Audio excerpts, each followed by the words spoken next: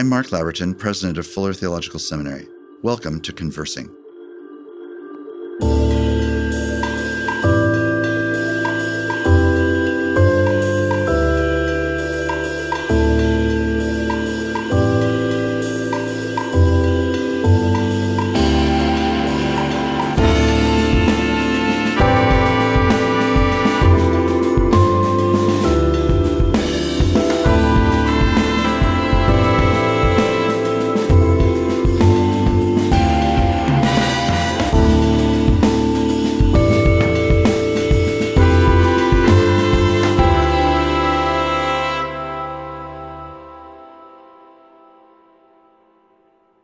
It's really a joy today to welcome Todd Schei as our guest on Conversing. Todd and I have known each other for many, many years, and I've been an admirer of his from a distance. And though we've never lived very close to one another, I've benefited greatly from our friendship over the years, and I'm delighted that he's our guest. He serves as the head of Upper Division Avenues, the World School. And the focus of our conversation today is a recent book that he's written entitled Teaching Life, Life Lessons for Aspiring and Inspiring Teachers. Welcome, Todd. Thank you so much for joining us. Thanks, Mark. It's a privilege to be with you. You know, there's so many questions that this book holds. I began to feel as though I was on a kind of Grand Canyon expedition with you, where there was magnificence and glory and beauty and unexpectedness and rawness and vulnerability. So many things that are part of a great expedition, which certainly teaching and learning are really all about. Let's start, though, with one of your own favorite teacher stories. I love asking people to describe teachers that have been especially influential to them. So we'll touch on several because you name several in the book, but let's start there. Yeah, thanks, Mark. I've had the privilege of having a handful of teachers who had a big impact on me and in different ways. And it surprises me to name my most formative teacher as a quiet teacher because I'm sort of a sucker for the big charismatic presence and the dynamism and the passion. And I'm in favor of that. But the teacher who had the biggest impact on my life was my 11th grade English teacher, Miss Acuff, who would sit on her stool in front of the classroom, almost never leaving the stool, with a sweater over her shoulders and coffee in her hands, or her grade book in front of her. And she was just methodical and quiet. And it surprises me that that's the teacher who changed my life. But what she did, unknown to me, she was just really paying attention to me. I was a little bit of a cynical high school junior, and I was cynically avoiding the things we were reading in class, instead going to the back of the book and reading more modern things. And I thought, why aren't we doing this? I had a streak of cynicism. And she held me back at the end of class one day, not to rebuke me, but to hand me a book and say, I think you'd really like this book. And it was an extraordinary moment in retrospect because, one, I did really like the book. I had a basketball game that day, and I read it on the bus going to this away game up in the coal mines.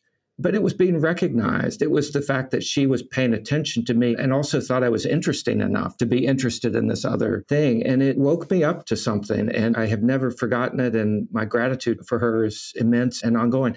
My fantasy was to finish writing this book and present it to her. Yes. And she passed away a couple of years before I could. And it was one of the disappointing, heartbreaking things about finishing this book when I did. Right, right.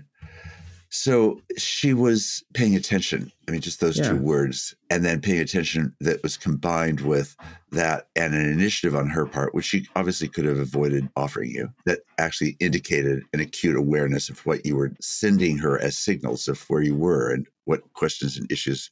That's right. And a great teacher, I mean, what she did also was to recognize what I could do with that. So teachers see and recognize kids, but then it's like the shrewd move to know what's the next thing you could do. And that's where the artistry comes in. You can't script that ahead of time. When people tell stories about their teachers, you see that thread running through them. It put the next thing in front of them to pull them forward. Yes, exactly. It evokes also, though, for me, the question, what makes for a learner? Because she was clearly seeing you as a learner. So the book obviously is about teaching. That's where we're going to concentrate our conversation. But what makes a learner a learner? It's an encounter between a teacher and a learner. It's the space between them. And so Parker Palmer has this wonderful image. There's you, the teacher, there's the student, but there's a third thing in the classroom. And it's the third thing between you where teaching happens and learning happens.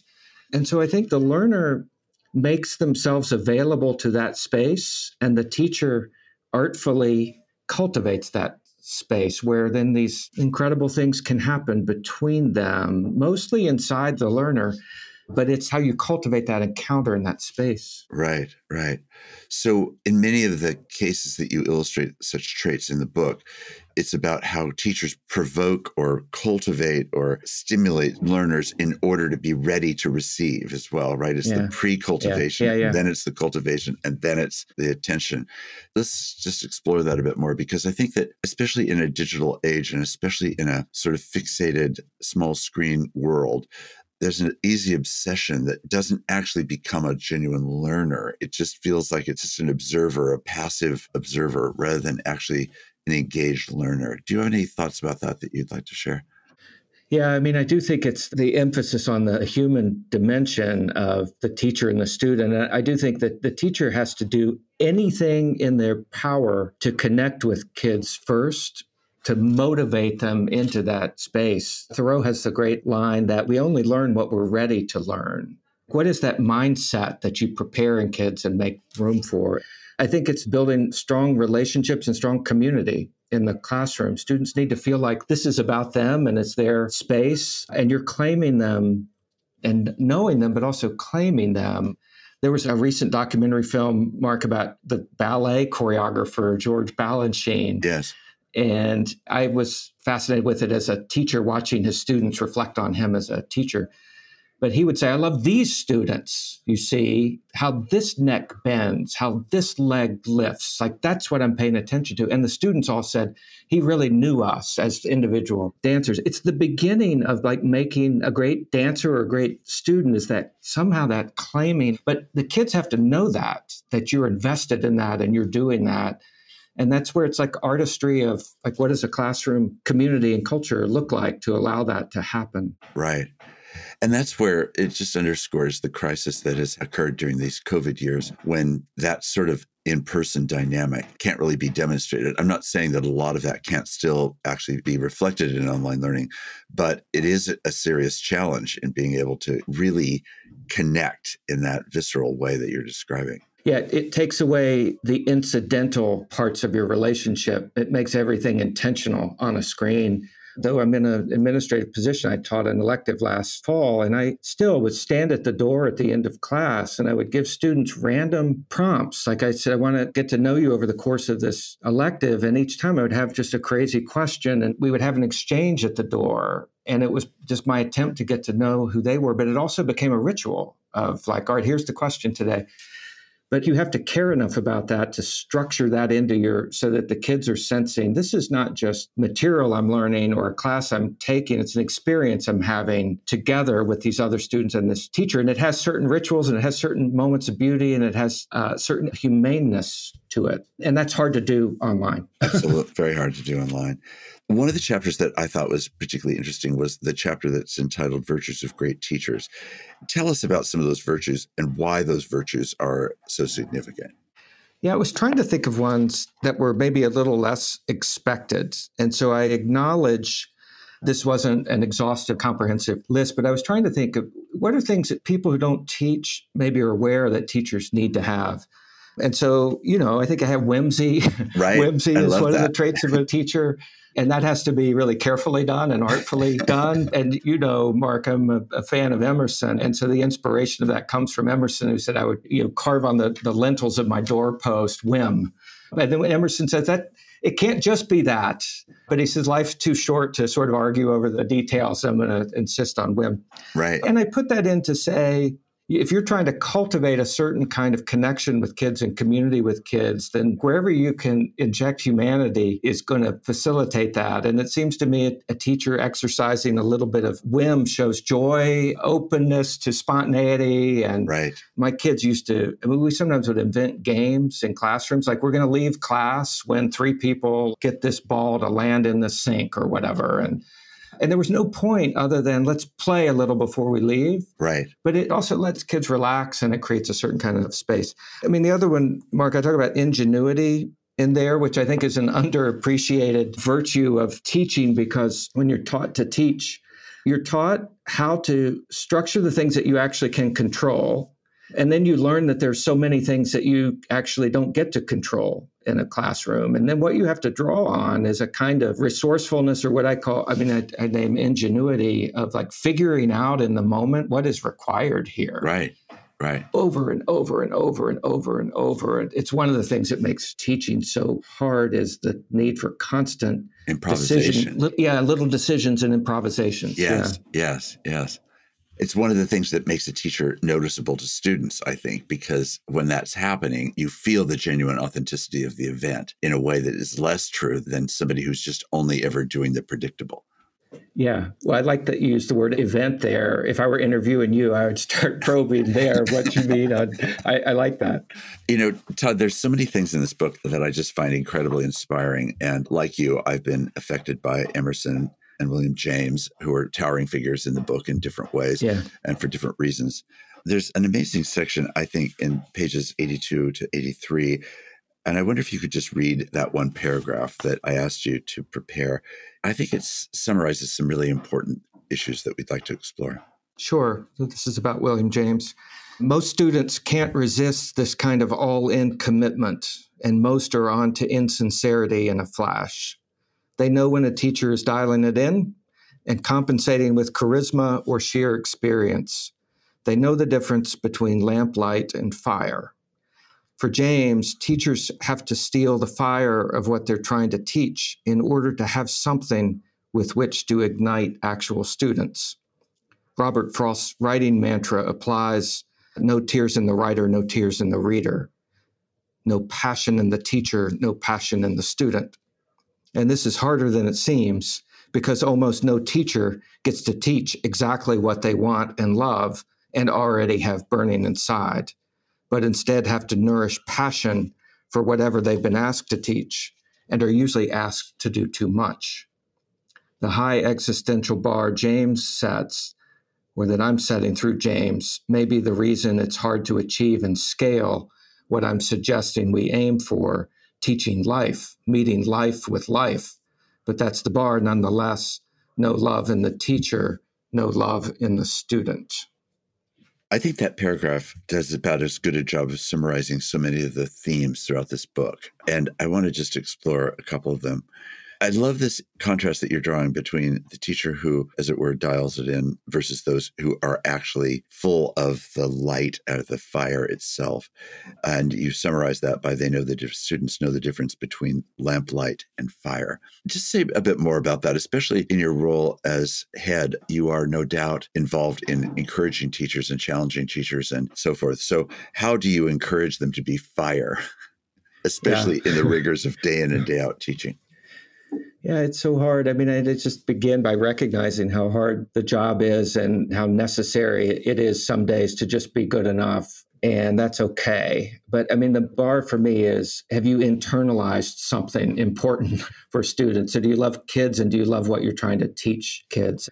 The reason I got into a leadership role was because I wanted to test whether the things in 20 years in a classroom I came to love about teaching, I did want to see whether was it possible in a leadership role to have an impact on teachers to do that. And some of it is modeling. I like when we have faculty gatherings or professional development with faculties, insisting on things that model passion. We tell stories. We celebrate things that we're seeing in school. Narrating what you're aspiring to when you see it is one way a community, internalizes that as a community. And then, it's 1,000 lunch conversations and, shared passions. There's a group of teachers who we did a little workshop on Macbeth together because we want to go see the play together. None of them are teaching Macbeth. We just are sharing that experience of doing something together that's fueling our interest in the world and in Shakespeare. So, seizing those opportunities, but I think it's the long, slow work of how you build shared values in a community is this work. Right. I wonder if there's a teacher that you would contrast perhaps with the first teacher you spoke about, whose quietness surprised you, and that makes total sense.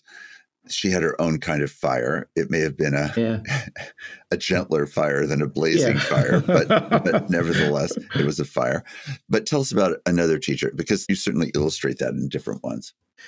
Yeah, you think about like a big figure, a charismatic figure. Yeah. So I'll tell you about my seminary professor, Diogenes Allen, who was a philosophy of religion professor. And he was just as quirky as it gets, full of idiosyncrasy, a little bit abrasive. He was eccentric in his thinking and eccentric in his personality. And I remember when he would open up to a class discussion and ask for students to share their points of view on a text, rather than what many teachers do, which is sort of affirming something about what you're saying and then drawing it out but then trying to elaborate on it. Diogenes would just say, nope. If you offered a point of view, it's like, that's not it at all, and move on. And he wasn't trying to build relationships with us. And so I have critiques of Diogenes, but he was so inside of what he was teaching us and the questions. It was a philosophy of religion class. He made us read one text very slowly and very deeply. And his care for the arguments and his care for the text, it put energy in the room. And people wanted to rise to the challenge of Diogenes. Right. Our first papers he gave back, and he said, there are 2 grades on your paper. The first one is the grade you deserve. And the one below is the grade I'm putting in the grade book because I know you have to be concerned about other things and I'm not going to take that fight on right now. But the first grade is the one you deserve. And it was the only C I ever got when I studied at seminary. He just had that extraordinary personality. I mean, I can see him in my mind's eye walking into class one day. The topic was something else, and he took out Wittgenstein's Culture and Value. He said, I'm going to read you something. And he just read it. And he said, yeah, this doesn't have anything to do with what we've been talking about, what we're learning today, but you need to hear this. And he read this passage from Wittgenstein. And I bought the book. Like, it made me go get the book. And I've inhabited that book for a long time. And he trusted his own idiosyncrasy, and it was infectious. Although, as I say in the chapter on Diogenes, the TA had to rescue everybody. Diogenes didn't do all the work that a good teacher does, but he did something indispensable in a really powerful way. Yes. I had a teacher in college who was an English professor, and he was a small-statured man, but whimsical and very passionate. And he had a thick black book of notes that was really filled with scrawl that was honestly just astounding to look at. How a person could look at that and see words was beyond me. But in any case, he would open his little black book in a very quiet way. He had a very quiet voice. He would speak at the start of every class for about 5 or 7 minutes or so from this little black book. And they were just perspectives. And then he always tapped his chest. He'd say, now, friends, now that the universe is in order, class can begin. And then he would go on, right? You would never be late for that class. Yeah. And you would never be late because you felt like you were being given that moment that any great educational experience can be, where suddenly a convergence between teacher and student and moment and profundity and lightheartedness and the greatest seriousness and the greatest humility were all brought together in that moment. And I loved it for reasons that were built off of eccentricity in actual fact. Yeah, amazing. Yeah. You know, when you're encountering someone who has a little bit of that Promethean figure who's managed to steal fire from something sacred and difficult and bring it to you, and those teachers are unforgettable. They're hard to scale, but it doesn't mean we shouldn't be inspired by them and try to facilitate the life of that, the Promethean life. Yes, exactly.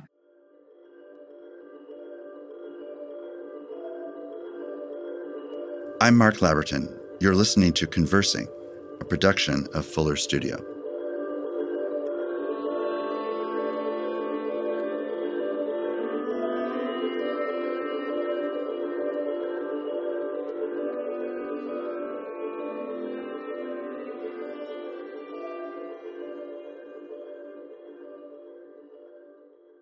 Todd, you say yourself in the book that the schools that you've been able to teach in were privileged settings and that they gave you an opportunity to be perhaps somewhat freer to do some of the things that you're describing in the book that might be true of teachers in really, really difficult, impoverished, or very troubled places. Comment on the relevance of what you're saying in this book to people who are in less privileged contexts.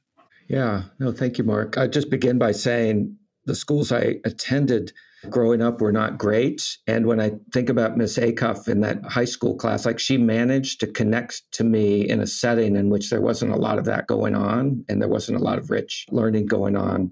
So I do think what's transferable is a mindset of like, what are you there to do? Right. You know, if you read the book, you'll know that my middle daughter is in her first year of teaching at Teach for America in a challenging context and environment.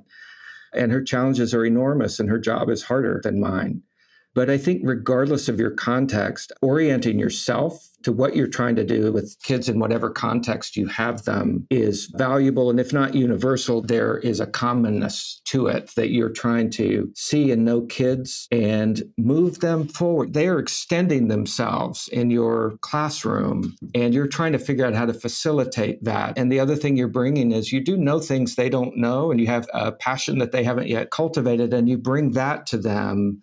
And then how to structure that and what you're expected to do in those contexts. Right. You're right. Some contexts are more intricate and challenging than others. But those pieces, I think, are what transfer. Mm-hmm. Yeah, I think that makes good sense. And I did feel myself that, while I have not been an inner city teacher or in a rural setting, the qualities of people that I know who have been formed by those settings educationally are people that usually still, like even students in highly privileged contexts, it's often just one or two teachers that make a whole lifetime of difference, right? That's right. So it's not the consistency over all of the educational experience, but the singular teacher, sometimes a singular encounter. That same teacher that I was just describing, for example, the grade in that class was all based on one final exam.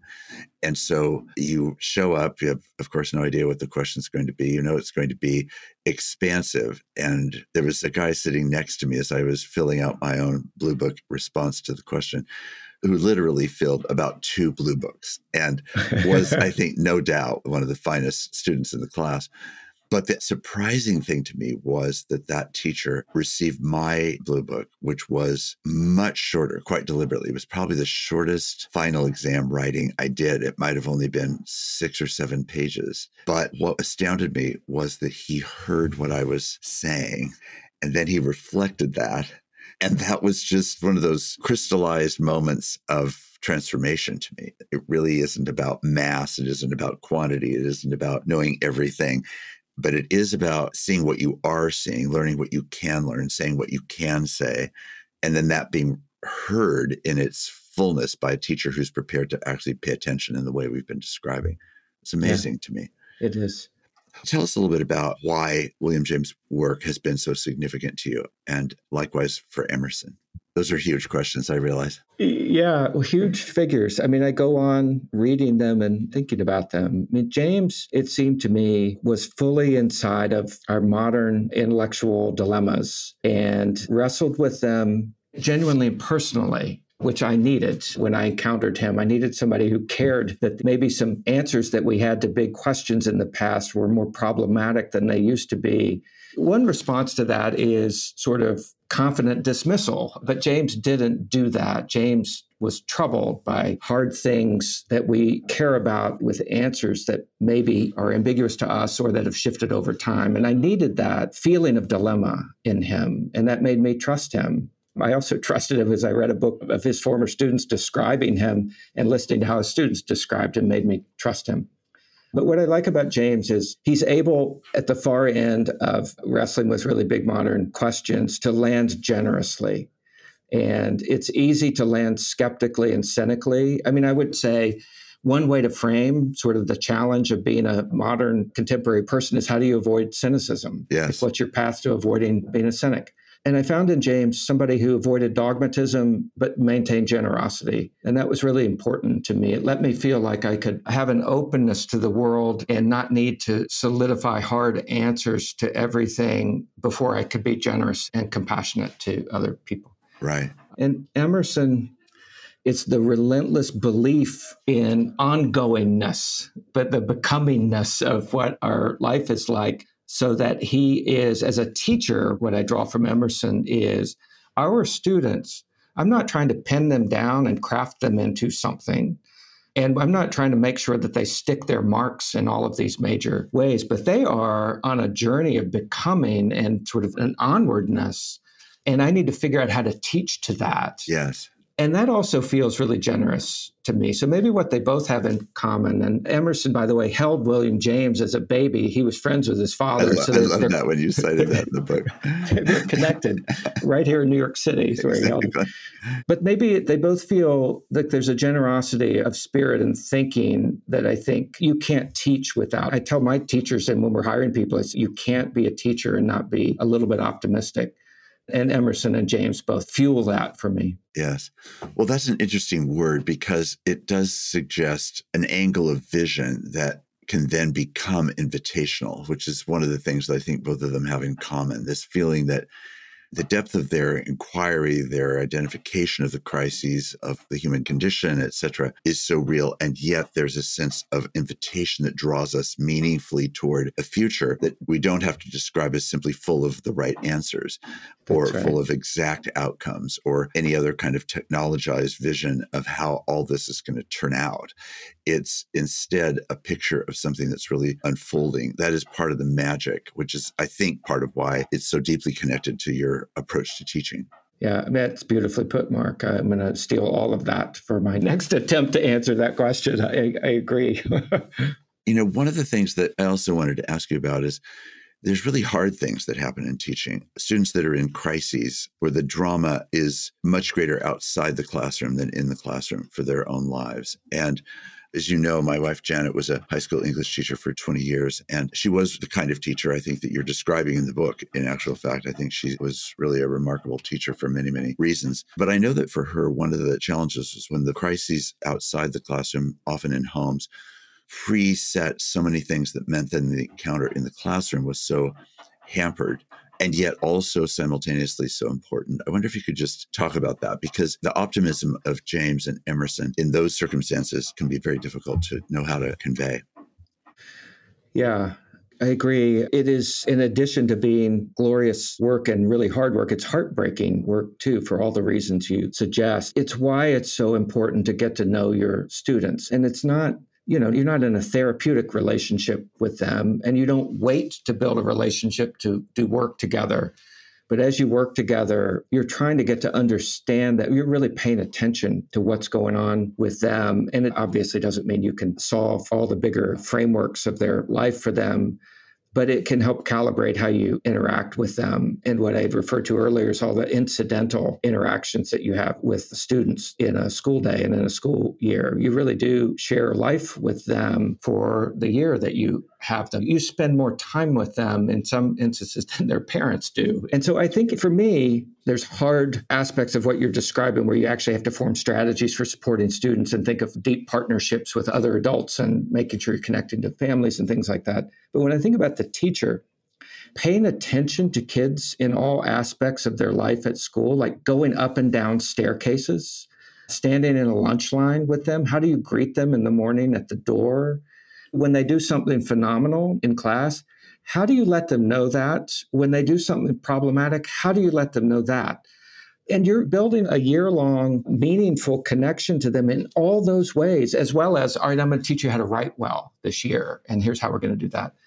And that's where I think that dimension of attention comes in. I think the first story I tell in the book, this is a simple one, and this was not a heartbreaking story, but just of a new student in a school on the first day of school when the kids were throwing their backpacks into their lockers to rush off to lunch. And this kid just was standing around looking a little bit lost. And a teacher paid attention to that and went over and walked him to the lunchroom, but also built a little relationship with him as a new student and then kept up with that. It's the act of like, here's a kid who's new and needs an adult right now.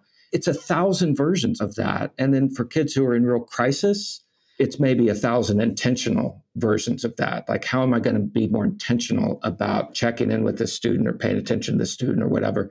Or writing the extra note on their paper or sending the extra email to them so the kid feels known and seen and claimed. Right.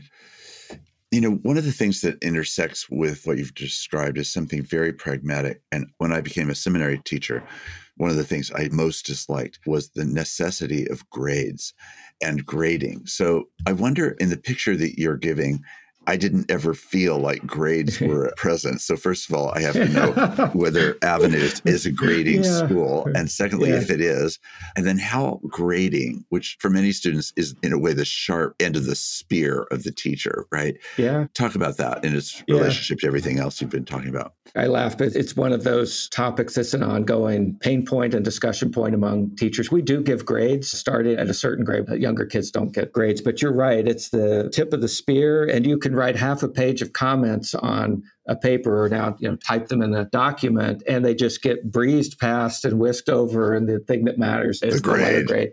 So they're great, good people working on this as, larger strategies for what should schools do. I'm going to let that good work go on in those spheres and hope we make progress in thinking about how we give students feedback. The way it functions, it's a shorthand for feedback. Yes. And what you want to do is make sure that students are getting the rich feedback for which it is a shorthand, and the grade doesn't become a replacement for the feedback. Right. So the goal is students know what they're trying to learn how to do and how they're doing against that. And that's what you're trying to give them feedback on and what assessment is for. And letter grades can be painful if they're not expressions of a lot of rich, clear feedback that you're giving to students. So I think I'll leave it at that, not because I want to dodge the question of whether we should have grades, but just to say it is complex, and a lot of good people are putting their minds to that. And it's one of the things I think we live with the system we've inherited and try to make it better and reassess it.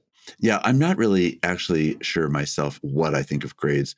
I was asking it partly from the angle of how does the fact that the teacher is also a grader end up colliding or not with all of the richness of what you're describing about the relationship. I mean, I have all kinds of rich relationships for which I provide no grades. So to have suddenly cultivation of a relationship and at the end, I'm going to give you a grade feels like a violation. I know. It's like your parent grading your kids at the end of every week of how they've done as being your children. Exactly. No, I know it's hard, and there are contradictions there. I could say, so another thing I inherit from William James is a pragmatic mindset, figuring out how to manage a problem is with a group of kids. I would always, with students for whom I was worried about handing back an assessment with a grade on it that I thought would land in any kind of either confusing or painful way, I would always try to structure a conversation with that kid. So I'm extending the relationship with them and talk them through or prepare the ground, or ask them if they wanted another chance at doing the assessment, if it was that kind of assessment. So you're still building on your relationships, because now I know which kid that this is going to be a problematic experience for them, and I can do something about it. Yes. And that's what I would say. And you're right. It introduces an aspect into a relationship that is potentially complicating for trying to connect with kids and help them become themselves. Right. I love that. I think that is exactly it. It's always about continuing the presence, whereas a grade can feel like discontinuity. It can actually be a bridge to a different kind of continuity that takes them in their work even more seriously and constructively. Yeah. And the thing we don't maybe focus on is that for students who are performing at a really high level and who are really invested in doing great work, it's an opportunity to express something to them too. It's not the only way that you can do that, and maybe not the best way, but it's another way of communicating to kids who are really invested in making real progress, of encouraging them to. Right. Yeah. So what grades introduces in my mind in part is then parents. So you have a chapter on parents and the role of parents in relationship to teachers and their student, et cetera. So just share a little bit about that, because certainly so much has been written about helicopter parents who come in trying to defend their children against an A- when they really should have gotten an A, or whatever it might have been. So talk to us about that. Yeah. And you'll hear, if you talk to enough teachers, you will begin to see that they will either hint or just state outright, I got into this job to work with kids, not with adults, and a real allergy to parents. I mean, the beginning point for me is, and I love partnering with parents, I think what's in the best interest of kids is if they feel that the adults in their life are partnered for their success, and that the teachers aren't on one side and their parents on another. Yes. And that's healthy for students. My beginning point is parents love their kids more than they love their own life. And when they come in distress, they are distressed because the thing that they love more than anything in the world is in their mind, has a need that's not being met or misjudged. And so I begin there, and it allows what you don't want to end up in is a sort of a power struggle between school and parents. You want to be partnered. Your common interest is we're all invested in the success of your kid. Right. What I say in that chapter is you can do the hard conversations much better if they're built on a foundation of other conversations. So they're proactive interactions between teachers and parents that are just positive or informative of, hey, here's what we're doing in class right now. I wanted you all to know about it. Here's some great things the kids did in this unit. So the conversations with parents should be a lot of proactive communication about good things. And then when their hard things come up, you're building on relationships with them too. But you're right. In addition to there's helicopter parents and snowplow parents, right? Of like plowing all the obstacles out of the way. That's just understandable to me. But if our job is what's in the best interest of this kid, then that's where the conversation has to center. Right, right. That's a voice of experience and wisdom, Todd. Thank you for sharing that. It's time for us to come toward a close of our conversation, but I go back to the paragraph that you read and this center point of passion. No passion in the teacher, no passion in the student, no love in the teacher, no love in the student. Let's just close by focusing on that particular thing. This deep sense of connectedness, as you were just saying about the primary interest that you share with parents and that you share with your student is actually their best interest in what's going to enable them to thrive. And so it involves this area of passion. And when I think about the teachers that have taught me, undoubtedly the ones that have had the greatest impact are passionate teachers, I have to say. There are some others that are outside that have their own impact differently. But primarily, I would say passion was one of the things. And it was a provocative encounter day in and day out in the classroom in a way that was just like extending my universe, enlarging my mind and heart, engaging me with a greater perception of the world and the things that matter. Talk to us as we close about passion. Yeah, I agree with all of that. And I would say, so there's a less obvious dimension about passion in a teacher, because the first dimension is what I experienced with Diogenes and what you experienced with your English teacher. They're passionate about what they've read and investigated and studied and learned and passionate about the stuff. Yes. But the thing that's less obvious is great teachers are passionate about what you've described as the event between a teacher and a student. I sometimes just use the word encounters, like that place of encounter. Yes. Like you're also passionate about seeing that happen. And so seeing a kid wake up. And Tolstoy, I tell the story about Tolstoy as a teacher in the book. And what was remarkable to me about reading about Tolstoy as a teacher is that he was teaching kids how to write. And he was a pretty good writer himself.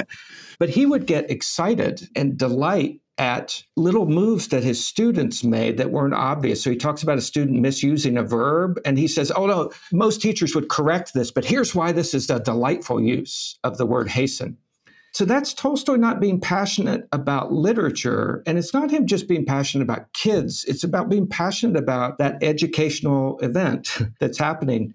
My best colleagues over the years, my happiest moments as a teacher is in between classes, class will break, or you're going down to lunch.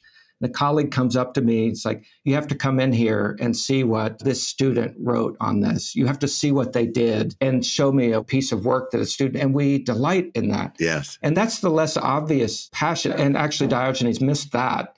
But the great teachers are passionate about seeing those moments where their kids are coming to life. And it's beautiful. And Tolstoy says, no one has a right to see this. I mean, he marveled when students kind of woke up to themselves, or he saw hints of inspiration, and he kind of shuddered and said, this is so powerful and so beautiful that I'm not sure I have a right to be observing this. But teachers get to do that. Yes. And it's the thing that I think is not obvious and doesn't get told as much, not in the job descriptions as much, but it's an underlying thing that drives our stamina and our own passion. Right, right.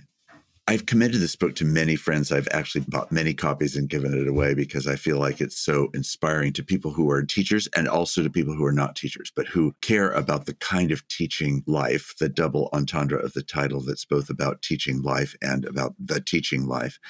And the vision that you portray here is needed, period, I think, in our well-being as human beings and in society and culture in general. And I do want to say that I can't think of a profession that is more important right now in our own United States context and really around the world than teaching. It's clearly one of the most important things that should and is happening, often against extraordinary headwinds. So thank you for the inspiration and aspiration of this portrait of teaching. And Todd, I'm thrilled that this book has come out. It feels like a manifesto, among other things, and one that I want to receive myself as a teacher, but I also want to commend strongly to anyone else who might be interested. So thank you again for being a guest today. Thank you so much, Mark. It's always a pleasure to see you and a privilege to talk with you.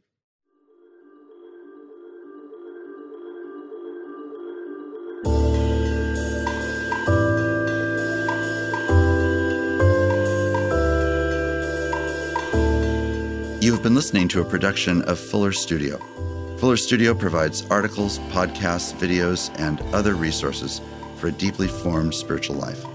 Subscribe on your favorite podcast app or visit us at fuller.edu/studio.